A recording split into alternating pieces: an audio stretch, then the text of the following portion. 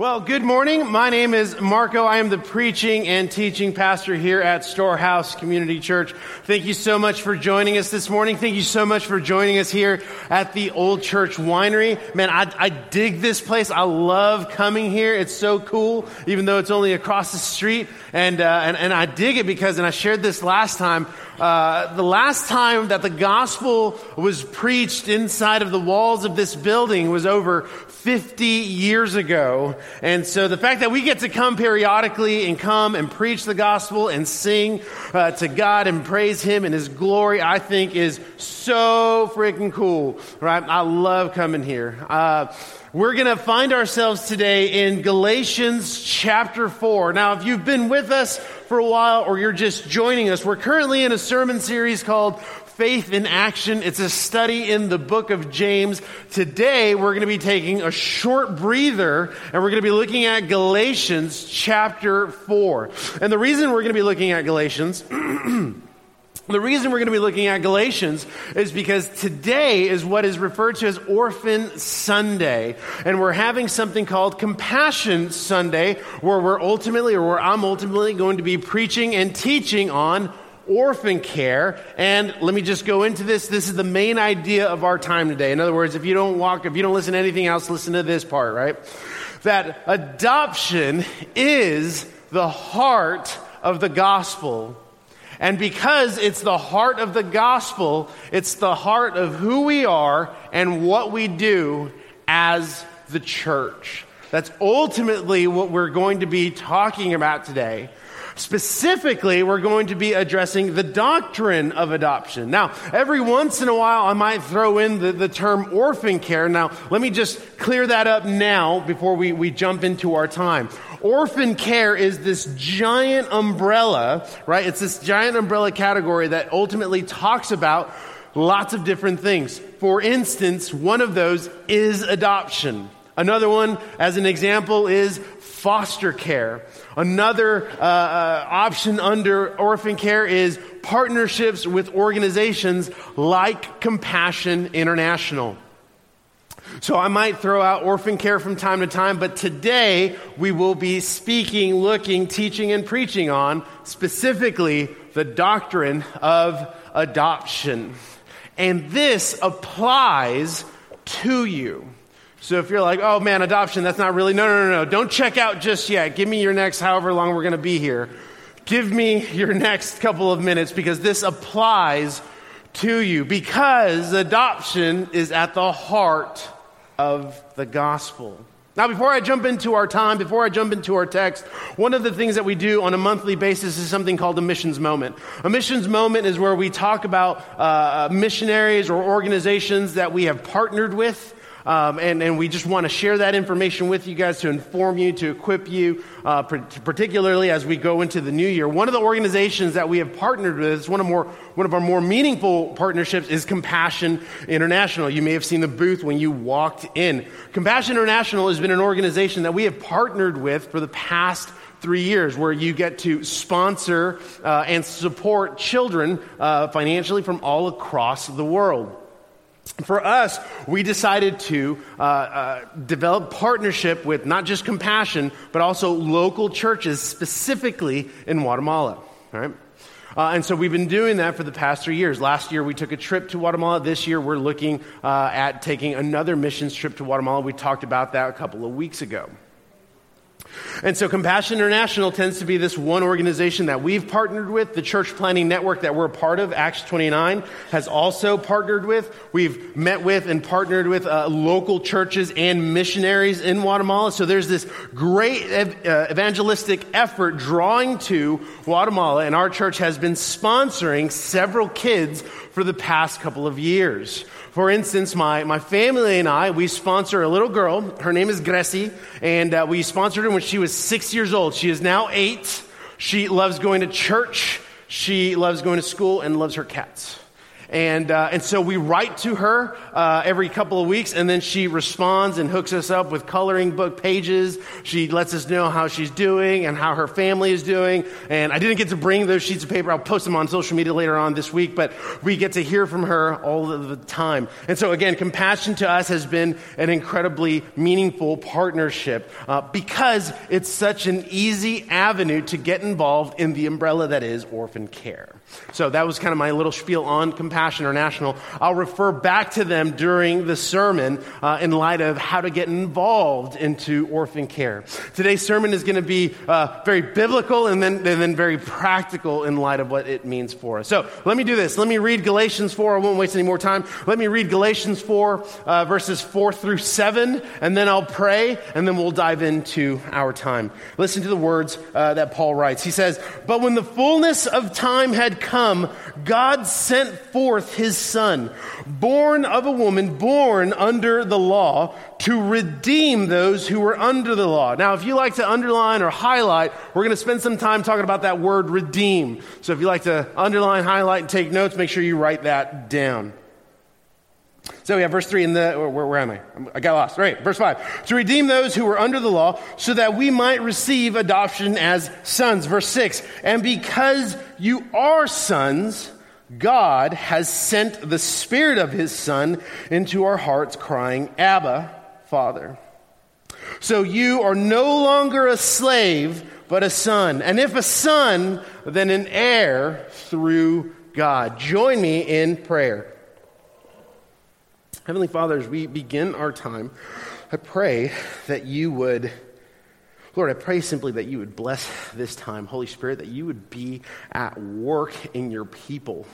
That as we look at the doctrine of adoption, that this would be a time where we would actually remember and reflect on the work that you've done to call us your own. That this wouldn't be a time where we check out because it may not necessarily be something that applies to us, but at the fact that adoption is at the heart of the gospel, it's at the heart of who you are, and it's at the heart of what we do as the church. So I pray that you would bless this time. I pray that you would convict and compel our hearts to be the hands and feet of Jesus as we learn about this doctrine of adoption. So we ask all these things in your name. Amen. All right. So I have a lot of lists. Again, if you're new, I tend to operate in lists. I think that's just easier. I think it's an easier way to teach. Like, these are the few things that we're going to talk about, and this is why we're ultimately going to be talking about them. So what we're going to do, as we've just looked at Galatians 4, what we're going to do is I'm going to give you 5 things that we see regarding the doctrine of adoption as seen in Galatians 4 and how that applies to us practically. Now, again, we're looking specifically at the doctrine of adoption and the practicality of adoption as it applies to you and I today. So here's the first thing that I want you to know regarding adoption as seen in Galatians chapter 4. Here it is. You ready?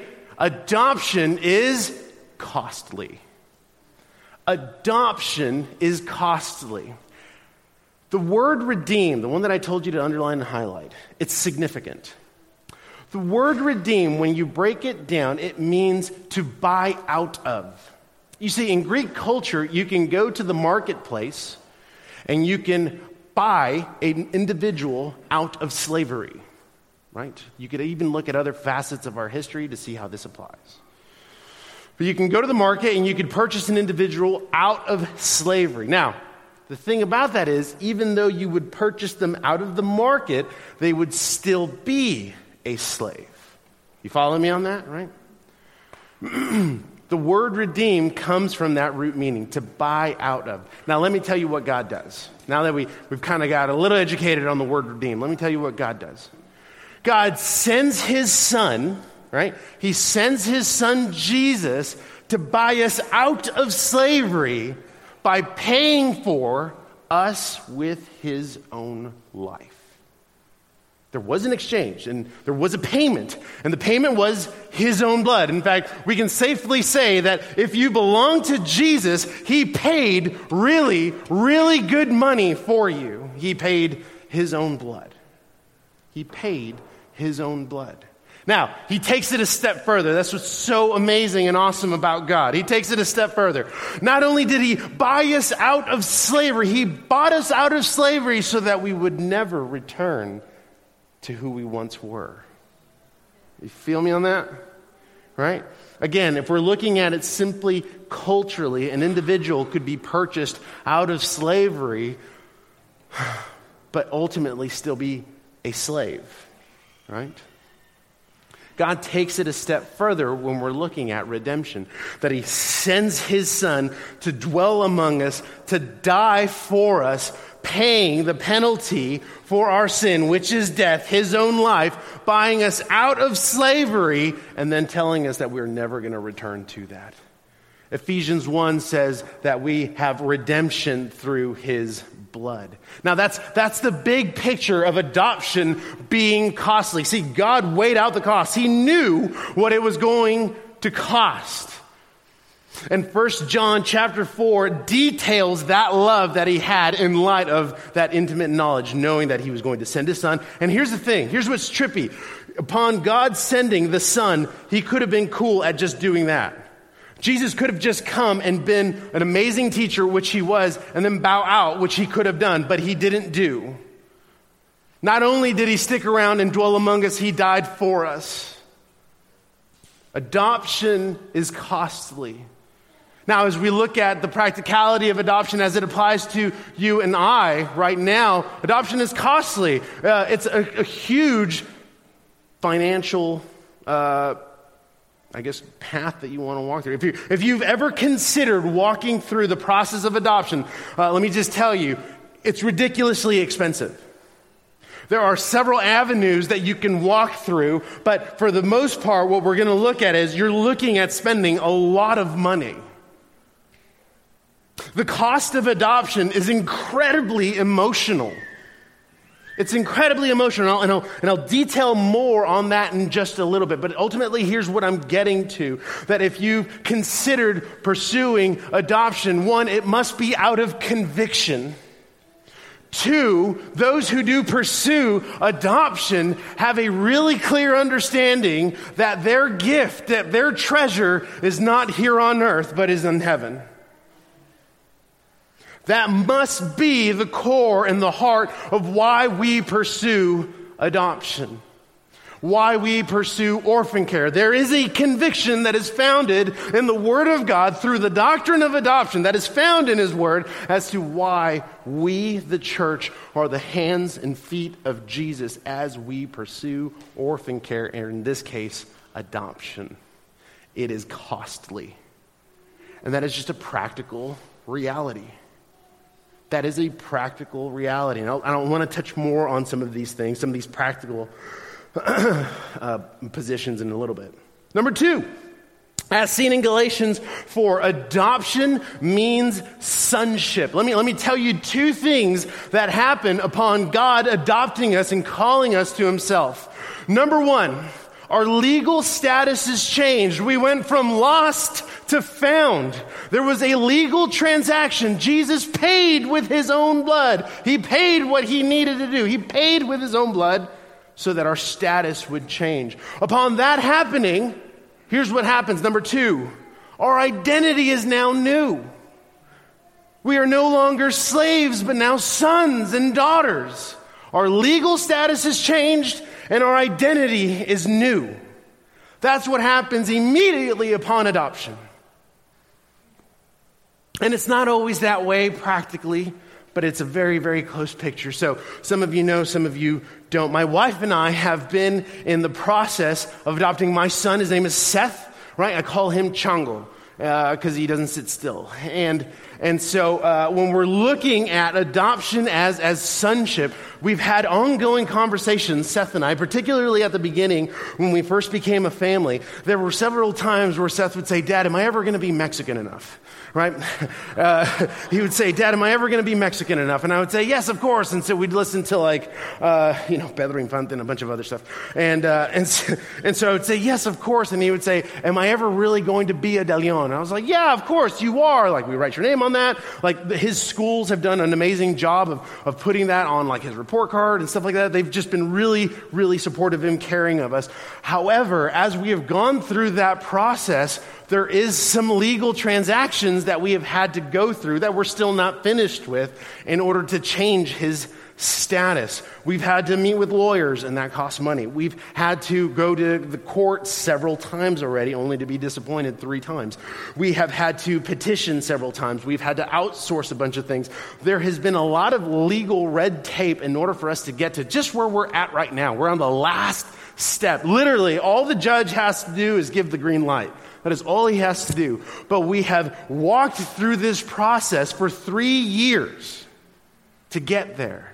But once we get there, what will have been complete is all the legal transactions will have been complete. So his status of whether or not he's Mexican or son enough will have changed. Even though it is changed inside the walls of our house, it will have changed for him on paper. And to him, that's a big deal. Right? To him, it's a big deal on paper. The other thing that changes is his identity, right? Because now he gets a new last name. He gets the name De Leon. And so for him, he's like, bam, I'm Mexican. Like, that's all I've been wanting. And so he's like so excited about those things. And those are the conversations that we've had. And so like this practical process that we've had to undergo, God did the same thing. Upon sending his son, there was a legal transaction where he paid with his own blood so that he would redeem us of our sins. And upon redemption, we are given a new identity as sons and daughters. As sons and daughters. And here's what's even more grandiose about that. Our identity as sons and daughters is not based on what we've done or what we're doing, but upon what Jesus has done and finished on the cross. You see, the Christian life is not about do, it's about done. Okay? That's what it's ultimately working towards. Number 3, adoption. And this ties into number 2. I just wanted to make it a number 3. But adoption ties into inheritance. Right? Adoption ties into or brings inheritance. Inheritance is always something that we want to talk about because it's the question is like inheritance, right? What do we receive? What do we get upon being called sons and daughters? What do we get out of it? So here's where I would start. I would actually start in 1 Peter chapter 1, verses 3 through 5, because what he's going to talk about is what the inheritance is about, and then I'll tell you what it is from Galatians 4. So he writes, Peter, in 1 Peter 1, 3 through 5, he writes, "Blessed be the God and Father of our Lord Jesus Christ. According to his great mercy, he has caused us to be born again to a living hope through the resurrection of Jesus Christ from the dead." Check it out. "To an inheritance that is imperishable, undefiled, and unfading, kept in heaven for you, who by God's power are being guarded through faith for salvation, ready to be revealed in the last time." Your inheritance is imperishable, undefiled, and unfading. Listen to me, church. Your inheritance no one can take from you. No one can take from you. And in light of that, what we see in Galatians 4 is that here's what the inheritance is. The inheritance is, it's the last verse, you're no longer a slave, but a son. And if a son, then an heir through God. The inheritance is that you're an heir, which means that one day you will rest in the eternal presence of God.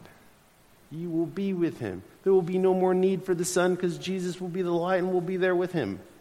Our reward is not in this life. Our reward is not in this life. Our treasure is not on earth. And so our inheritance is eternal presence with God. Number 4. All right, here we go.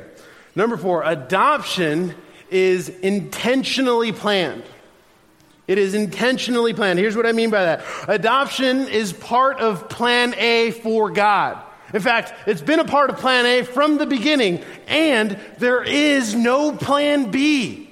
There is no plan B. Adoption was part of the plan from the beginning. Let's look at Ephesians 1, verses 4 through 6. Paul writes, He chose us in Him before the foundation of the world, that we should be holy and blameless before Him. In love, He predestined us for adoption to Himself as sons through Jesus Christ, according to the purpose of His will, to the praise of His glorious grace with which He has blessed us in the Beloved. Adoption has been part of God's plan. It's not an afterthought. God didn't have to go to the whiteboard to try to figure out what to do upon the fall. The plan has and always been creation, fall, redemption, adoption. That's been the plan. It's not an afterthought. And so your choice to adopt, should you go there, your choice to adopt may be sequentially second, but it is not secondary. Do you hear me on that? It may be sequentially second, but it is not secondary. Adoption is at the heart of the gospel, and because it is at the heart of the gospel, it is at the heart of who we are and what we do as the church. Adoption is intentionally planned. Number 5, the last one, adoption, and this is pretty much the main idea, adoption is the heart of the gospel. Here's where I want to emphasize this. You see, God did not find us in a beautiful and in a cute condition. Here's what I mean. He didn't find us being awesome. He didn't find us with our lives all together and figured out. And He did not find us without sin. Instead, He found us in rebellion to Him. He found us dead in our trespasses. And He found us with hearts of stone. Scripture teaches that that's who He pursues. That is who He goes after. Those are the ones who He calls, not the ones that got it all figured out. He goes after those that are the most vulnerable and marginalized. That is the emphasis of adoption being at the heart of the gospel. And so with that, let me go into a couple of other things. Let me go into another list, right, regarding what adoption is not, including some practical realities. So that if you're considering adoption or if you're considering going into orphan care, there's some things that I would encourage you on. Number 1, this is what adoption is not. Adoption is not for the elite. Here's what I mean by that. Oftentimes, in church culture, adoption is seen as something that is only for this small special forces group of Christians. Okay? It is like, man, they just want to give their lives to children. They love the kids. They have a heart for kids. They just, that's them and that's not me. Yes, you may not be called to adoption. However, orphan care is not something that is simply for the special forces Christians, because there's no such thing. There is no such thing. James, where we're at right now in our sermon series, James chapter 1 verse 27 says that true religion is marked by caring for widows and orphans. And he is speaking to not the special forces Christians. He is speaking to the church. It's a part of who we are. Orphan care is what we do. Why? Because we understand the heart of the gospel. We understand what God has done. We understand the cost. We understand it. That is why we pursue orphan care. That is why we are the hands and feet of Jesus in light of orphan care. And so adoption and orphan care, it's not this special elite group. It is a part of who the church is. You understand me? It is a part of who the church is. Number 2, adoption is not a last resort. It's not, well, at least you get kids kind of an option. And I hear this both in the church and outside in the community. When I was living in Dallas, I was on staff at a church, and a friend of mine and his wife were walking through the adoption process through an agency for the second time in their marriage. The first time that they had walked through it, they were about to adopt twins. And I think it was 2 to 3 weeks before everything was going to happen, before they were going to adopt these little girls. The grandmother of the birth mom essentially pulled the plug and said, we don't want to do this anymore. We're done. So they didn't get to adopt the kids. A couple of weeks passed by. They got back into their agency and they went through the process again. And so what we would say oftentimes is that they were pregnant on paper. And they were pregnant on paper in a total of 96 weeks. And so one day we're at staff, and he had already shared with me the details of their story. And so he's on my left, and there's this other dude on my right. And I don't want to say their names because they'll probably listen to the sermon.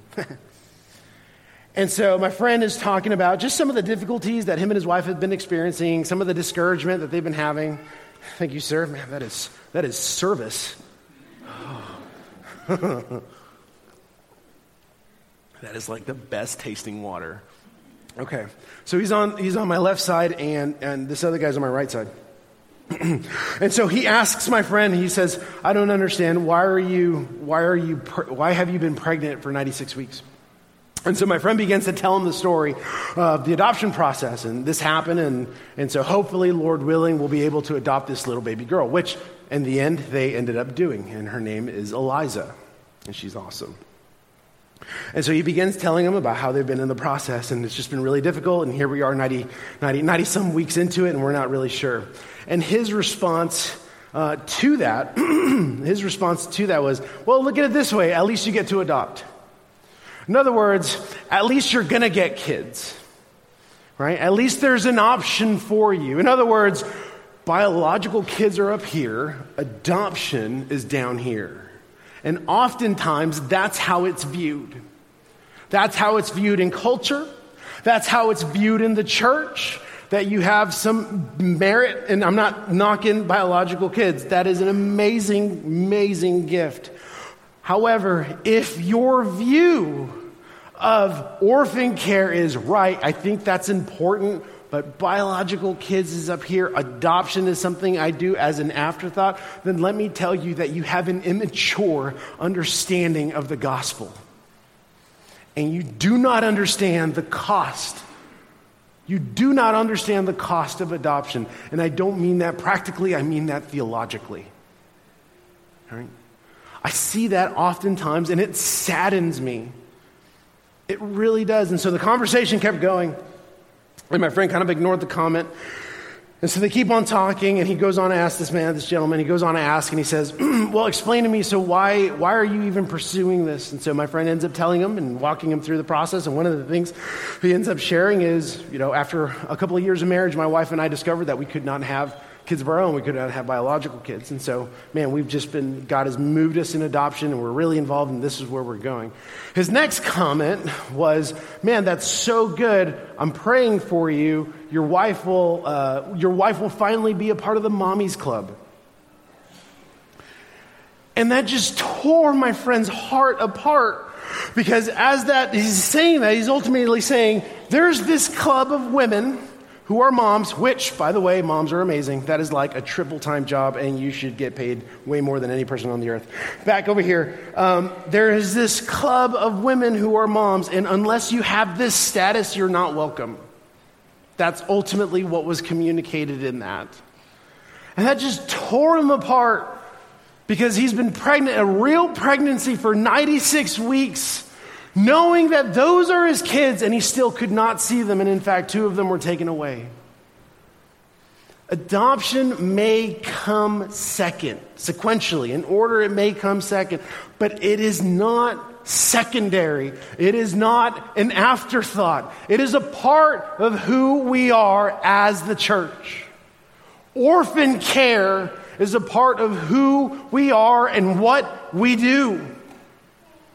Don't dismiss that. Don't overlook that. Don't think there's a Special Forces Christian group. No, you're it. You're that group. The church is. Number 3, this is more of the practical things. We're going to sway slightly away from the sermon. Number 3, and actually I'll pair up number 3 and 4. Should you pursue adoption, specifically adoption? Should you pursue adoption, specifically adoption, it will be financially and emotionally enduring. We covered this a little bit. Adoption is a great cost. All right, financially and emotionally, which means that should you pursue this wonderful process, it must be pursued out of conviction that is drawn from the Word of God. Because what we've seen, my wife and I and other friends who have gone through the process, what we have seen is people not count those practical costs well. Okay? They have not counted those practical costs well. For example, on the financial side, working either with agencies or like what we've done with work through the state, there is a lot of red tape. We've been a family for 3 years, and on paper, my son is not my son yet. On paper. That's a long time. That's a lot of interviews. That's a lot of information being drawn out. Sometimes people get burned out by that. You need to understand there's a great financial cost that comes with it. There's a great emotional cost that comes with adoption. This is the one that I actually want to stress the most. A few of the emotional speed bumps that we've seen parents not take into consideration very well has been how much they invest into the child. Here's what I mean. Oftentimes, parents pursue adoption for several reasons. One of the reasons sometimes parents pursue adoption is because they just long to be called mom or dad.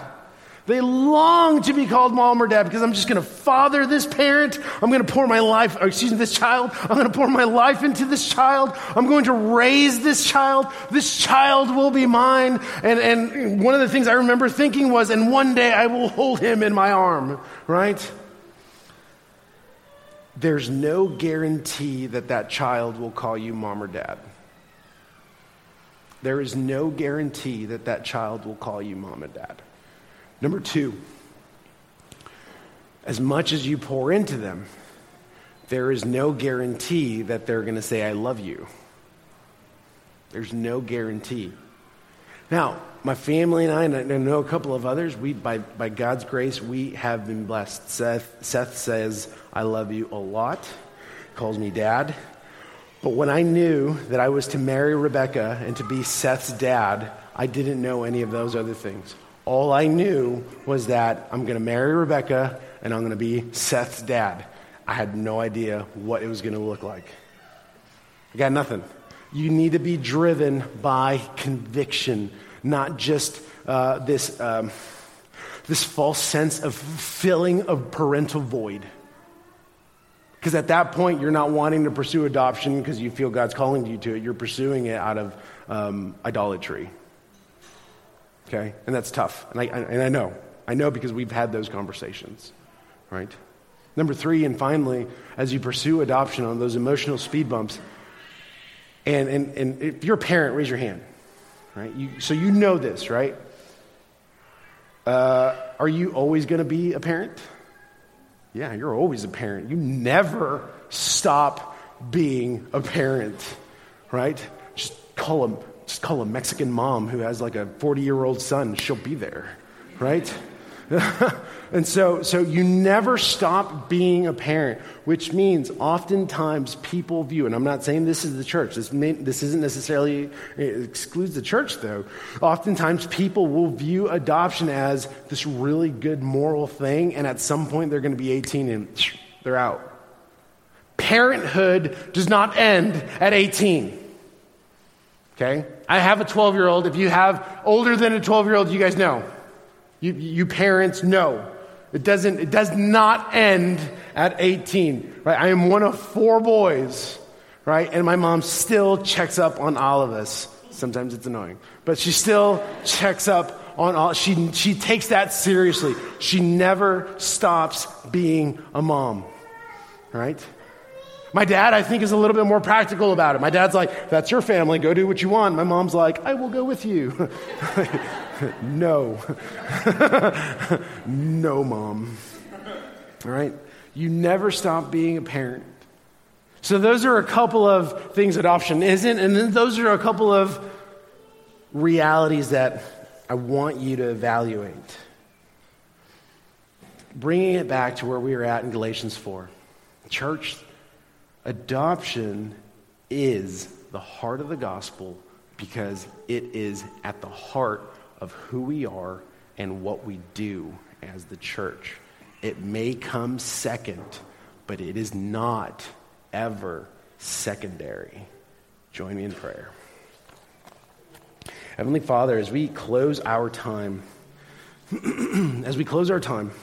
Lord, my prayer is that we would, again, Lord, that we would be convicted and compelled to be the hands and feet of Jesus because of our deepened understanding of your gospel, because of our deepened understanding of the doctrine of adoption, that you sent your Son to dwell among us, to die for us on a cross, paying the wages of our sin, which is death, with his own blood, redeeming us, and then upon redeeming us, calling us to yourself as sons and daughters. May that be a truth that we celebrate and praise daily, not just on Sunday mornings. May we praise that on Monday. May we praise you for that on Tuesday. Sunday is the start of the week. It is not the end. And so, Lord, I pray that you would, ignite our hearts through your Holy Spirit to be that, to be the church that you've called us to be a church who sees orphan care as a priority and a primary call of who we are.